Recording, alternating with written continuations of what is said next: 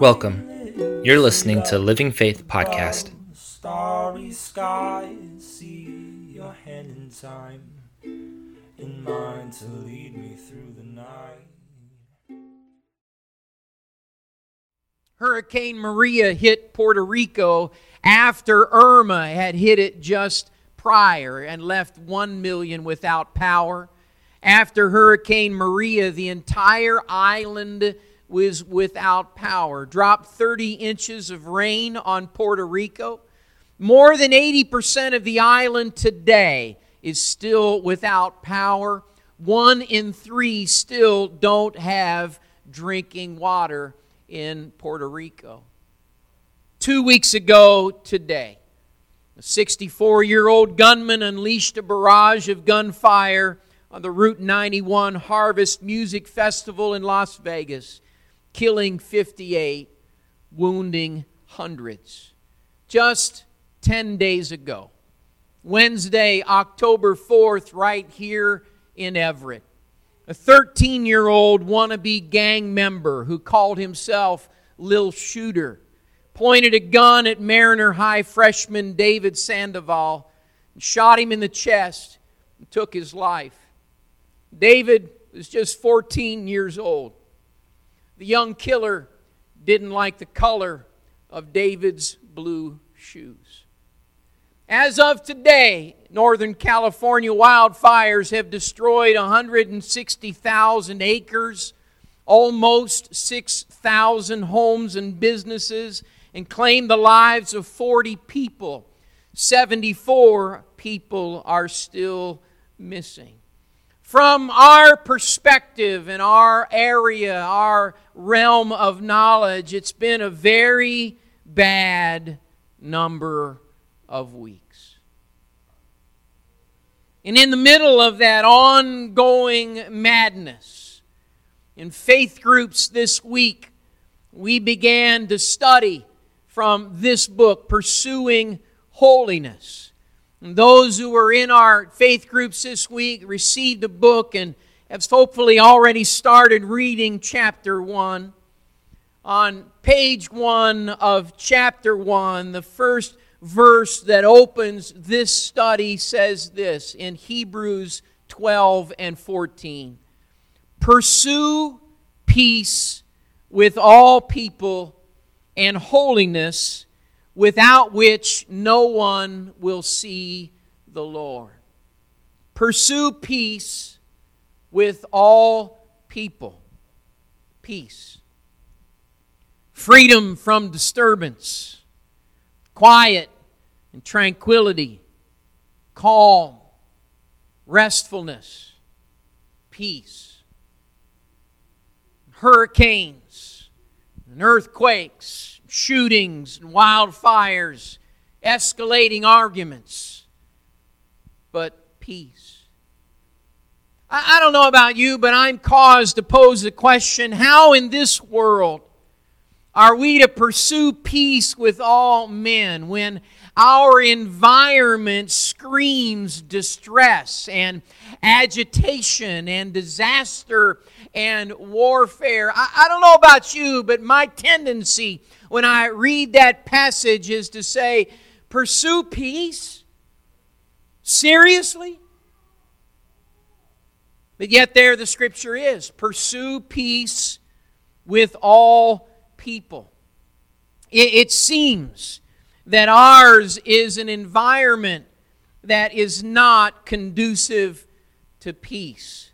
Rather, we have an environment that lends itself to suspicion and to protection and to contradiction. Rather than pursuing peace in the world we live in, it seems easier to, more sensible even, to pursue isolation.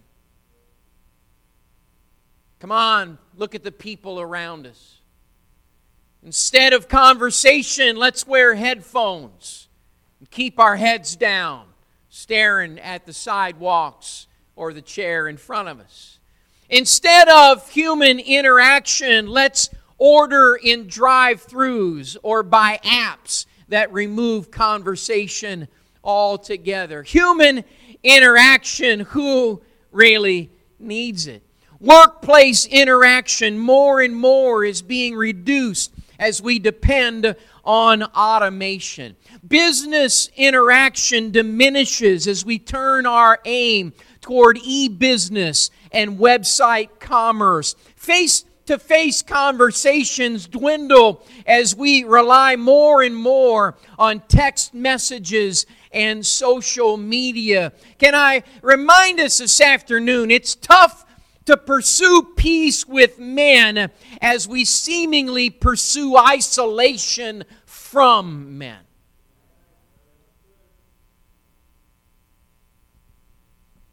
The disintegration of Jake's life took him by surprise. It happened early in his junior year of high school. He was taking 3 advanced placement classes, running on his school's cross-country team, and traveling to Model United Nations conferences. It was a lot to handle. But Jake, he was a likable, hard-working, oldest sibling in his suburban North Carolina family. He was that kind of teenager who handled things. And though he wasn't prone to boastfulness, the fact was he never really failed at anything. Not coincidentally, failure was one of Jake's biggest fears. He worried about it privately. Maybe he couldn't keep up with his peers. Maybe he wouldn't succeed in life. And the relentless drive to avoid failure seemed to come from deep inside him, and mostly Jake considered it a strength. And Jake's parents, they knew good and well he was high-strung. In middle school, they sent Jake to a therapist because he was too scared to sleep in his own room. But nothing prepared them for the day 2 years ago when Jake, at 17, seemingly ran 150 miles an hour into a brick wall, his mother said. At 17, he refused to go to school. He curled up in a fetal position on the floor and hollered out, "I just can't take it. You just don't understand." Jake was right. His parents didn't understand, and Jake really didn't understand either. He says, all of a sudden, I couldn't do anything. I was so afraid. His stomach hurt. He had migraines. He explains, you know how a person might have their stomach a little upset when they walk in a classroom and there's a pop quiz? He said, well, I basically started having that feeling all the time. Jake's parents were alarmed. They sent him to the primary care physician who prescribed Prozac, an antidepressant often given to anxious teens. It was the first of many medications that Jake would try in the next year. But none seemed to work. Some even made matters worse. A few weeks later, Jake locked himself in a bathroom at home and tried to drown himself in the bathtub. He was hospitalized for 4 days. Soon after he returned home, he started hiding out in his room once again. He cried and he slept. He argued with his parents about going to school, and he mindlessly surfed the internet on his cell phone. And then the more school he missed, the more anxious he felt about missing school. And the more anxious he felt, the more hopeless and depressed Jake became. And that summer, after 2 more hospitalizations, Jake's desperate parents sent him to a residential treatment facility in New Hampshire at an expense of $910 per day. That program is one of a growing number of programs for acutely anxious teenagers. Over the last decade, anxiety has overtaken depression as the most common reason college students seek counseling services. The American College Health Association found that 62% of undergraduates report overwhelming anxiety in the previous year. Anxiety, a feeling of uneasiness and worry. It's usually generalized, it's unfocused, and it's an overreaction to a situation that is only subjectively seen as menacing. Anxiety is not the same as fear. Fear is a response to a real or perceived immediate threat. Anxiety is the expectation of a future threat. Some describe anxiety like this: the overestimation of danger and the underestimation of our ability to handle it. Anxiety can be appropriate, but when experienced regularly, the individual may suffer from a disorder. You know, anxiety is now the most common mental health disorder in the United States, affecting nearly 1 out of 3 adolescents and adults. Peace. Personal peace. It's incredibly elusive, and more it's missing in people's lives, which causes one to wonder, is there peace for me? In the middle of a culture of conflict and anxiety and worry and stress, can I find peace? And if so, where can I find it? Quiet and tranquility, calm and restfulness. Is there peace for me? In pursuit of that peace, there are some who try to quell their anxiety through possessions. You know, new pants or a new purse will somehow supposed to supplant the uneasiness that's inside. But time and time again, purchasers discover possessions don't provide peace.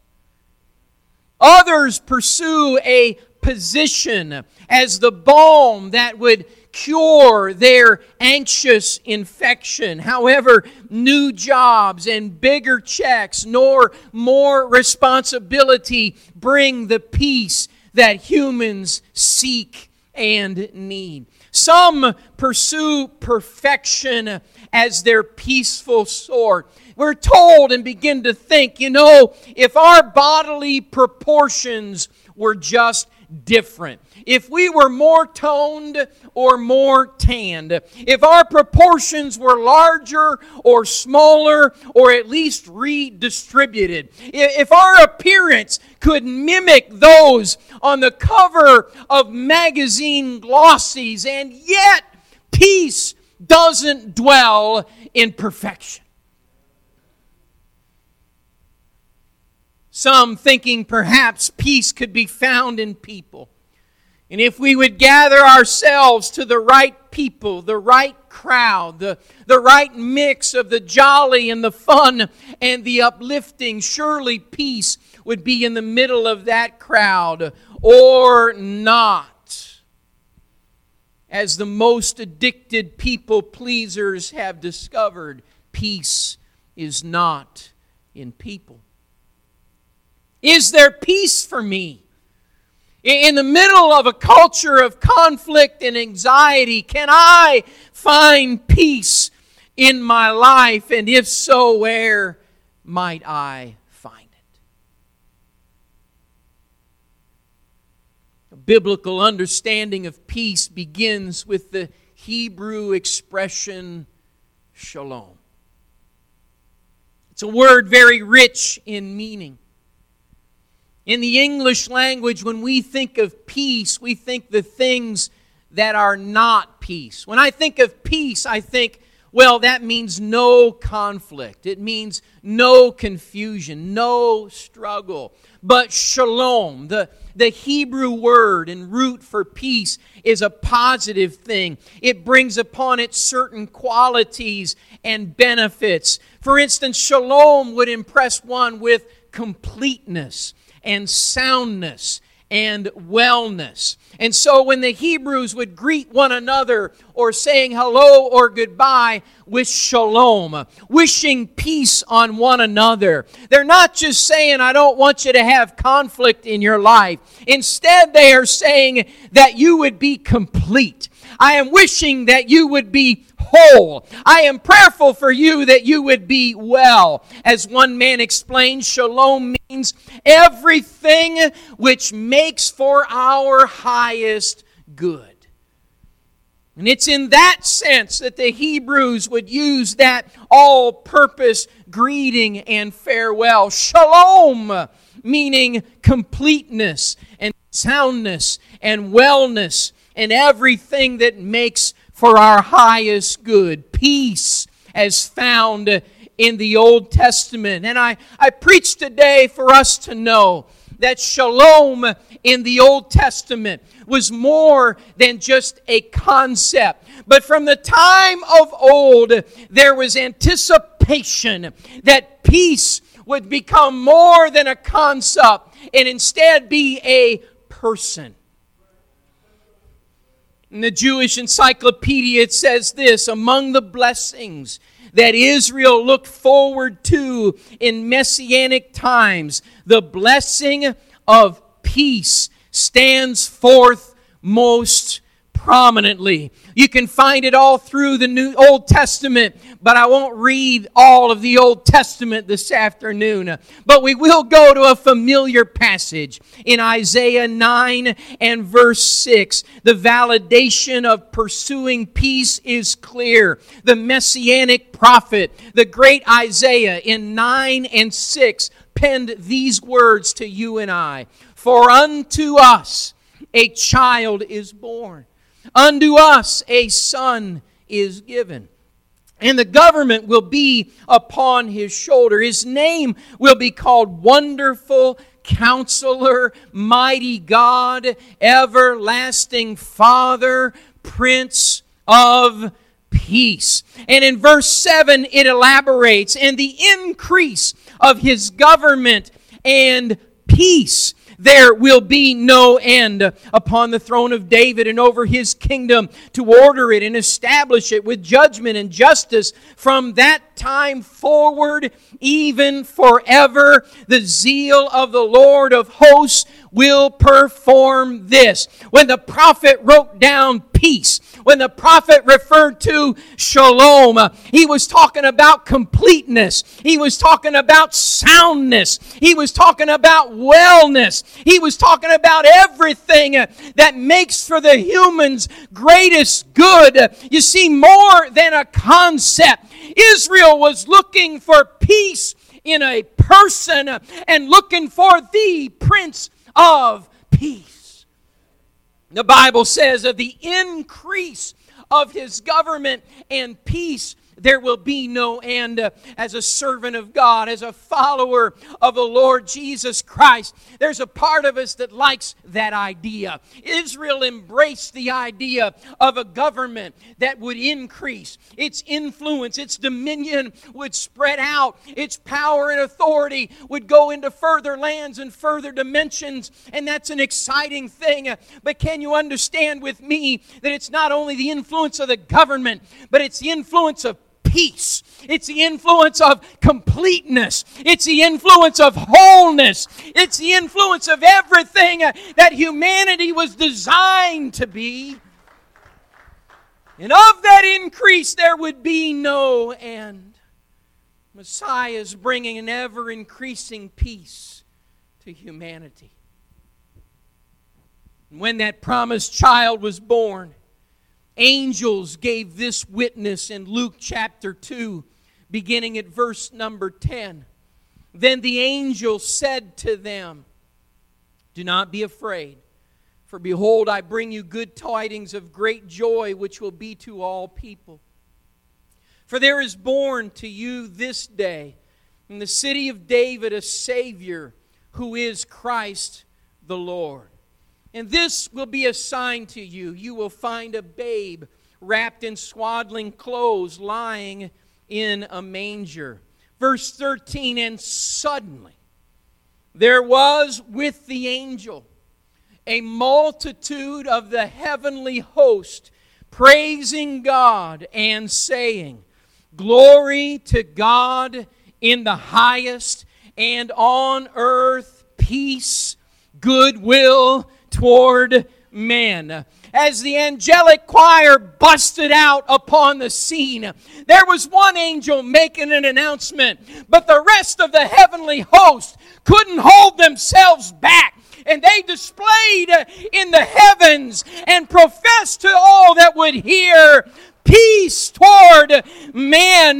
There's completeness that's coming now. There is soundness that is coming now. There is wellness that is coming now. Everything that makes for man's highest good is now on the scene.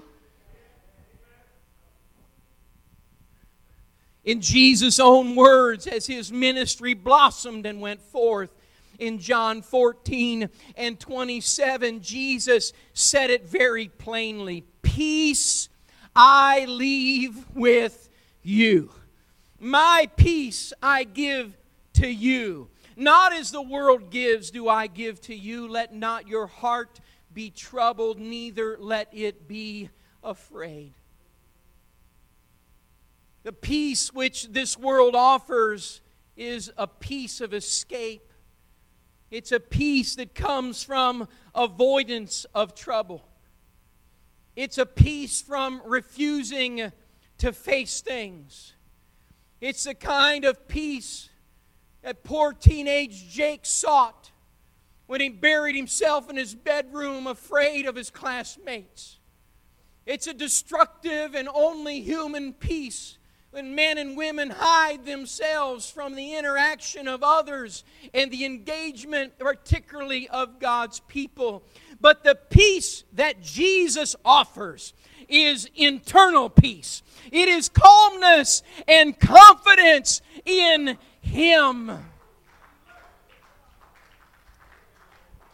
Later on in the next couple of chapters, Jesus explained His peace like this. In John 16 and 33, These things I have spoken to you, that in me you may have peace. In the world you will have tribulation, but be of good cheer.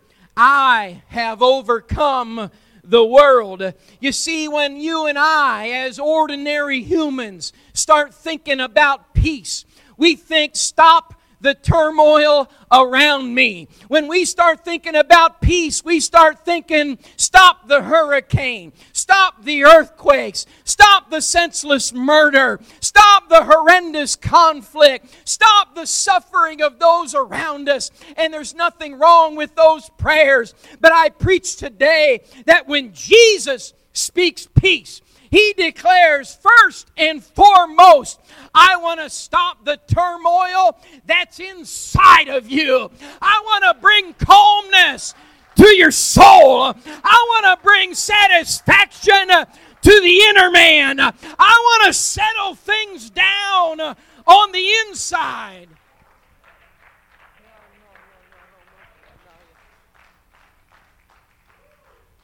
There's no experience of life more powerful than the peace of Jesus Christ.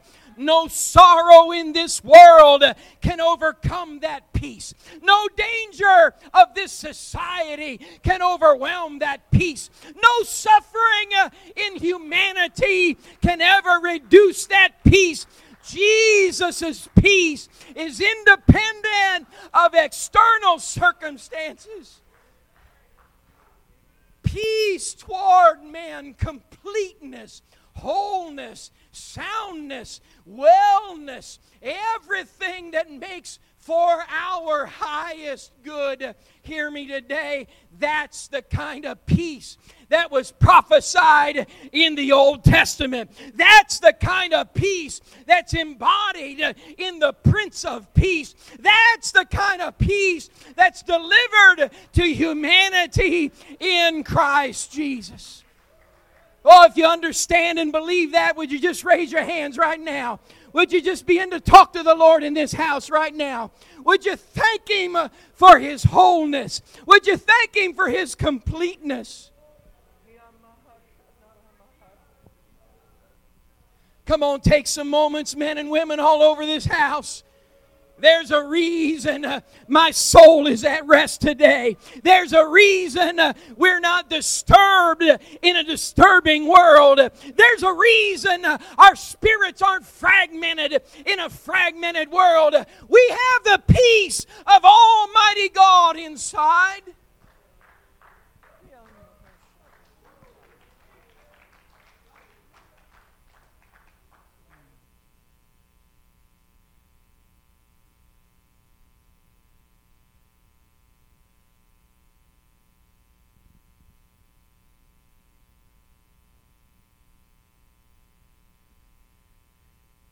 It was a hot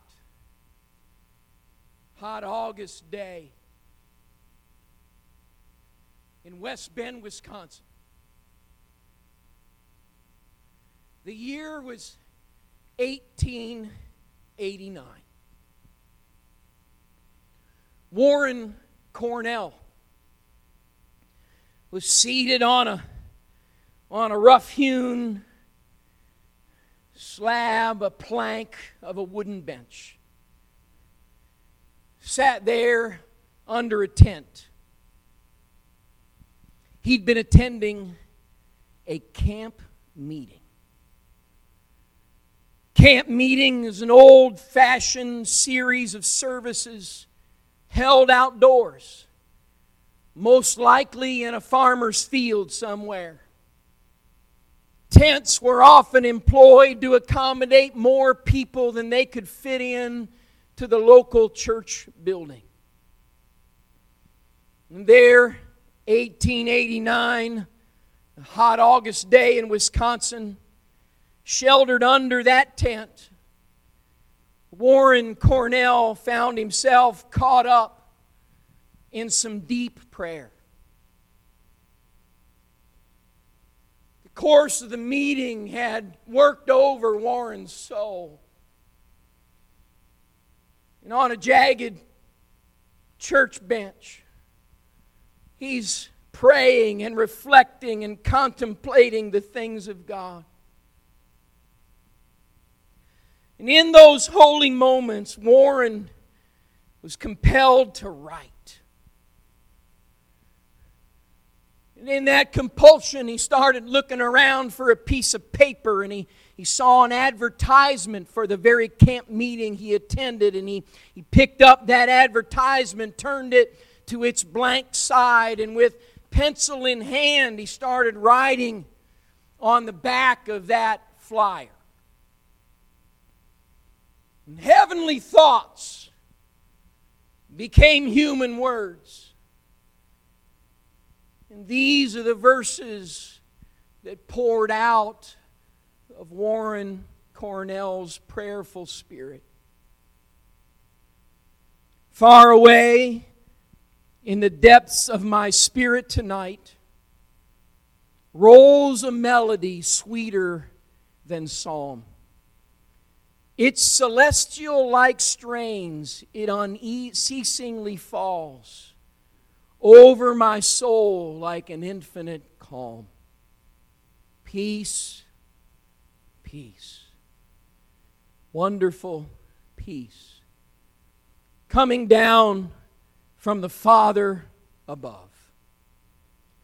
Sweep over my spirit forever, I pray, in fathomless billows of love. What a treasure I have in this wonderful peace, buried deep in the heart of my soul, so secure that no power can mine it away, while the years of eternity roll. Peace, peace, wonderful peace, coming down from the Father above. Sweep over my spirit forever, I pray, in fathomless billows of love. He went on, I am resting tonight in this wonderful peace, resting sweetly in Jesus' control. For I'm kept from all danger by night and by day, and His glory is flooding my soul. Peace, peace, wonderful peace coming down from the Father above. Sweep over my spirit forever, I pray, in fathomless billows of love. Ah, soul, are you here without comfort and rest, marching down the rough pathway of time? Make Jesus your friend ere the shadows grow dark. Oh, accept this sweet peace so sublime. Peace, peace, wonderful peace, coming down from the Father above. Sweep over my spirit forever, I pray, in fathomless billows of love. Warren Cornell saw in his spiritual eye what the Old Testament prophets like Isaiah saw long ago. Warren Cornell, sitting on a wooden bench in a turn-of-the-century tent in a field in Wisconsin, got an understanding in his mind of what that angelic choir realized when the babe Christ Jesus was born in Bethlehem. Warren clearly heard the words of Christ Jesus Himself in John 14:27, where Jesus declared to disciples then and disciples now, peace I leave with you, my peace I give to you. Not as the world gives do I give. Let not your heart be troubled, nor let it be afraid. Peace I give to you.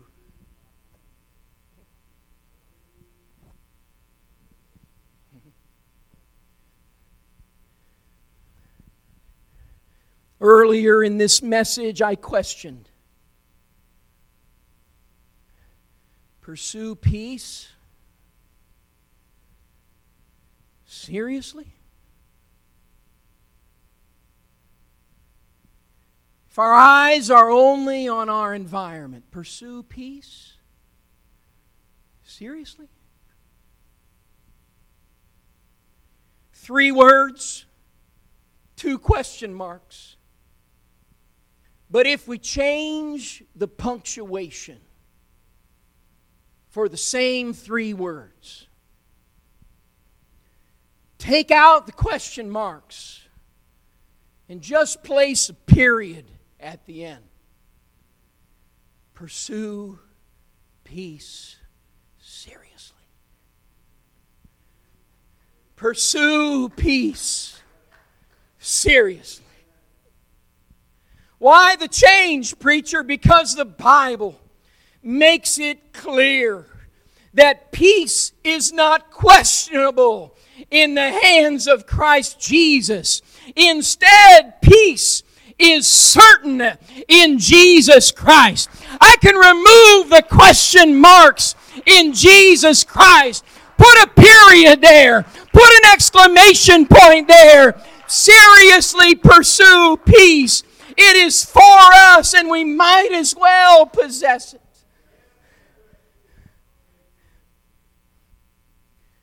Apostle Paul reminded the Roman church about their source of peace. In Romans 14:17, he said, the kingdom of God is not eating and drinking, but righteousness and peace and joy in the Holy Spirit. In Romans 15:13, Paul went on to explain, now may the God of hope fill you with all joy and peace in believing, that you may abound in hope by the power of the Holy Spirit.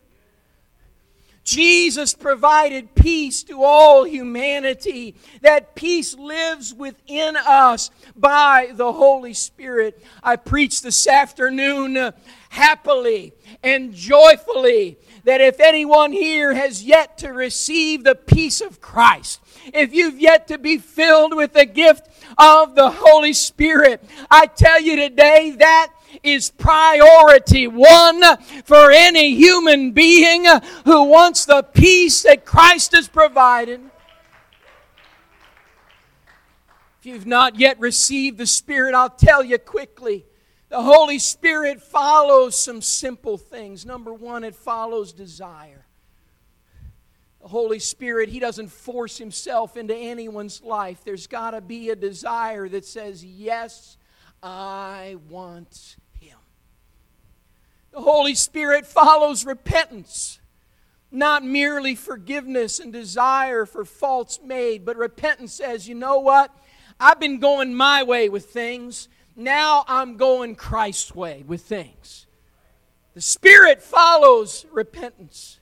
The Spirit follows worship, as we've experienced in this atmosphere today, declaring our own understanding of God's greatness and our desire for Him. Worship is in my spirit, in my mind, in my words and understanding. When everything I know about God, I start saying back to Him, I realize You are wonderful. I recognize Your compassion. I feel the impulse of Your mercy toward me. I believe that You love me even when I can't love myself. Those are words of worship when I declare back to Him my understanding of Him. And the fourth thing that the Holy Spirit follows is surrender. As the Holy Spirit fills this, there is clear evidence. No recipient of the Spirit needs to doubt it's been received. The Bible teaches that the Spirit will speak through us when we receive it, giving us words of worship. Here's the catch, in another language. As I am worshiping Him and saying how much I love Him, how worthy He is, how incredible He is, how wonderful He is, how thankful I am to feel His presence, I'll begin to feel the Spirit of God stirring me. I'll begin to feel God's presence and not really be able to explain it. It doesn't compare to anything else in humanity. And as I begin to feel that, there's something about it. I find it hard to keep speaking English. I find it hard to keep saying hallelujah or I love you, Jesus. I find it difficult, and what that means is the Spirit, as it starts to fill me, wants to give me that evidence. He's got some words to put within my mouth. I might sound foolish, preacher. No worries. None of us speak the language God's going to give you anyway, and it's a words of worship. Whether it's a known tongue on this planet or a heavenly language, it is a witness of God's power in us, evidenced, and I've got to surrender to it.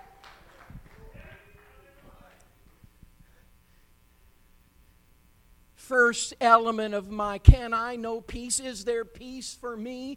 The answer is yes, and that first engagement is in receiving the Holy Spirit. And if you're here today and you haven't received it, would you grab hold of desire and repentance and worship and surrender? And everyone ought to know Christ's peace for themselves.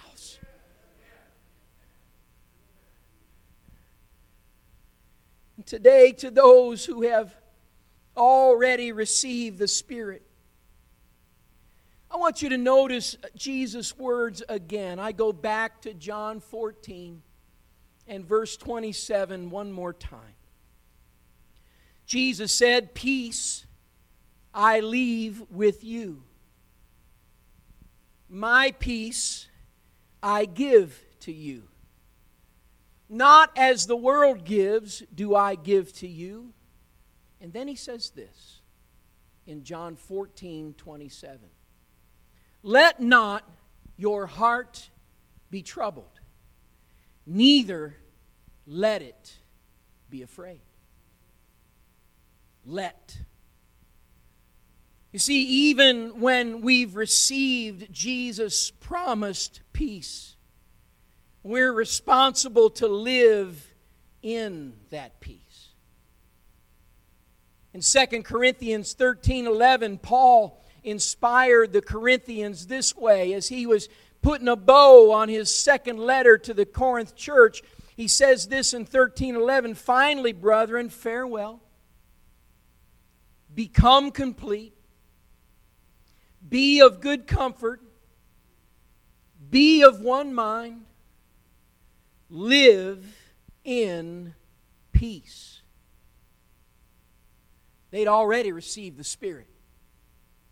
They had the evidence. They were filled. They had God's peace within them. Yet Paul said to them, live in peace.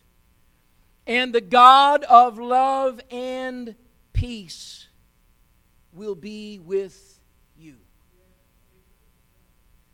Live in peace. You know how to have the God of peace with us? Having received the Spirit, we have to live in that peace. I remind this audience of disciples today. Peace is not changed in situations. Peace is in our Savior. And the Bible says He is the same yesterday, today, and forever. Peace is not in changing circumstance and situation. Peace is in the one who never changes. Peace is in the one who is always the same. So having found Jesus and received the Spirit, hear me today, we cannot be tricked into searching for peace in the same places their ordinary humans do.